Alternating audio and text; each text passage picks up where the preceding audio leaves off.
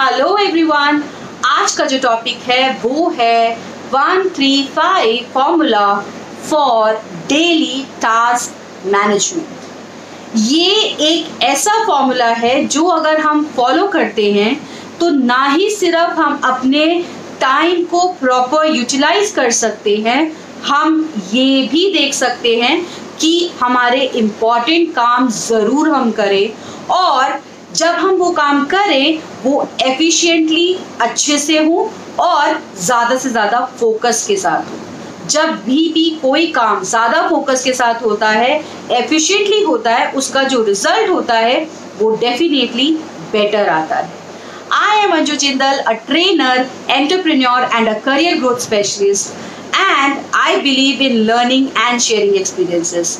तो अगर अभी तक आपने मेरा YouTube चैनल नहीं सब्सक्राइब किया है, just pause the video, subscribe it right now ताकि टाइमली आपको उसके नोटिफिकेशंस मिलते रहे। And to connect live with me, join my VIP community which is Career Growth Mastermind, उसका लिंक भी डिस्क्रिप्शन बॉक्स में है। जब मैं आज के टॉपिक की बात करती हूँ 135 फॉर्मूला, ये टाइम मैनेजमेंट हैक सीरीज से मैंने लिया है बिकॉज ये एक ऐसा पार्ट है, एक ऐसा फॉर्मूला है, इसको अगर हमने समझ लिया और इसको हम फॉलो करना अगर शुरू कर देते हैं तो टाइम को बेस्ट यूटिलाइजेशन किसे कहते हैं ये हम अच्छे से समझ पाएंगे। 135 फॉर्मूला के हिसाब से सिंपल सा लॉजिक है कि हमें जब अपनी डेली टास्क लिस्ट बनानी है, जो हम वीक के बिगिनिंग में एक वीक की बनाएंगे, तो उसे बहुत बड़ा नहीं रखना है और वो जम्बल्ड मैनर में नहीं होगी।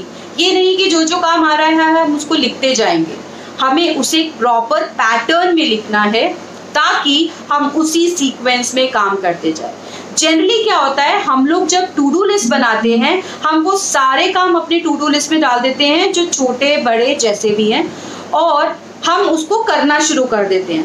अब पहली चीज, उस टू डू लिस्ट को देखकर हमें यही नहीं समझ में आता कौन से काम को हम पहले करें और कितना समय दें, तो टाइम के ऊपर हमारा कंट्रोल नहीं रहता और कौन से काम को पहले करना है इस पे हमारा कंट्रोल नहीं रहता अगर रैंडम टू डू लिस्ट होती है। बट अगर मेरी टू डू लिस्ट 135 शेड्यूल के हिसाब से होती है तो एक वो प्रॉपर फॉर्मेट में होती है, कितना टाइम किस काम को देना है ये क्लियर रहता है और कौन से मेरे इंपॉर्टेंट काम हैं, कौन से काम को करने के लिए मुझे अभी टाइम लगाना है ये क्लियर रहेगा। इससे जो मेरा टाइम वेस्ट होता है ना ढूंढने के लिए कि कौन सा काम करना है वो भी बचेगा। So let us see how this 135 formula works. इसके लिए बेसिकली आपको क्या करना है, जब आप वीक के बिगिनिंग में बैठे हैं 7 डेज के लिए, ऊपर लिख लीजिए पेपर पे एवरी डे का नाम, मंडे ट्यूसडे वेडनेसडे करके, और उस पूरे पेपर को फिर 3 रोज में डिवाइड कर लीजिए। पहली रो में आप लिख दीजिए हाई एनर्जी, दूसरी रो में आप लिख दीजिए मीडियम एनर्जी और तीसरी रो में आप लिख दीजिए लो एनर्जी। नाउ जो हाई एनर्जी वाला टाइम है, इसका मतलब है वो टाइम जब आपकी एनर्जी बहुत हाई रहती है और वो यूजुअली वो टाइम है जब आप पूरे फोकस के साथ काम करते हैं, जो कि इन जनरल केसेस मॉर्निंग का टाइम रहता है, फर्स्ट हाफ जिसे हम कहते हैं वो रहता है।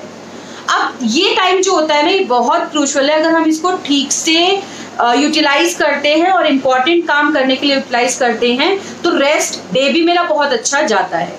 इस पर्टिकुलर टाइम पे हम सिर्फ एक टास्क डालेंगे जो कि बहुत इंपॉर्टेंट होगा और मेरे गोल अचीवमेंट के लिए बहुत ज़रूरी है, जिसे हम हाई प्रायोरिटी टास्क कहते हैं, जो हमने अपने इम्पोर्टेंस के हिसाब से प्रायोरिटी लिस्ट में डाला हुआ है।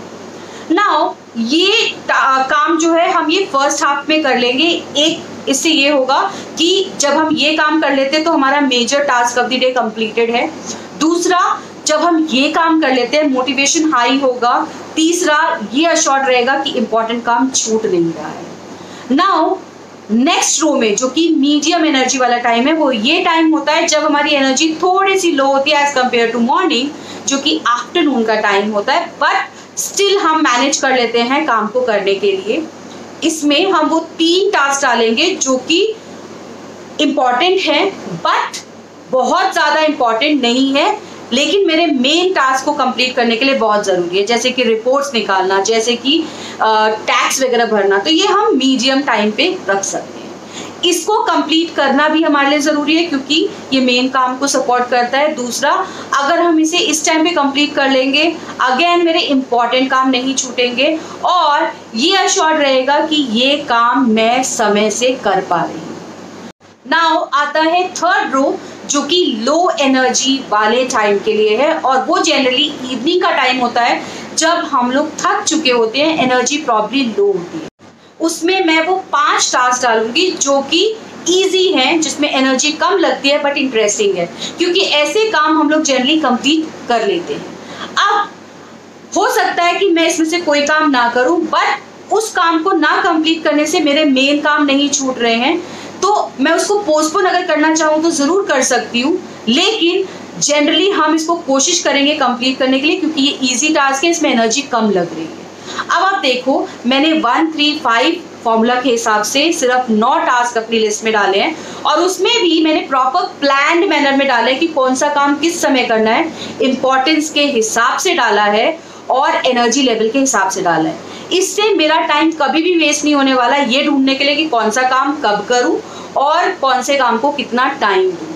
तो इस पूरी लिस्ट की वजह से, इस पूरी टू डू पैटर्न की वजह से मैं अपने इम्पॉर्टेंट काम टाइमली कर पा रही हूँ, मैं अपने दिन को अच्छे से यूटिलाइज कर पा रही हूँ, और मेरा जो मेन गोल है उसको अचीवमेंट के लिए जो भी चीज़ें चाहिए वो अच्छे से कर पा रही हूँ। इन शॉर्ट, मेरे काम के मैनेजमेंट को लेकर, टास्क कंप्लीशन को लेकर मैं कभी भी स्ट्रेसफुल नहीं होने वाली, हमेशा टाइम पे काम कंप्लीट करने वाली हूँ, which is resulting in my success, growth and happiness.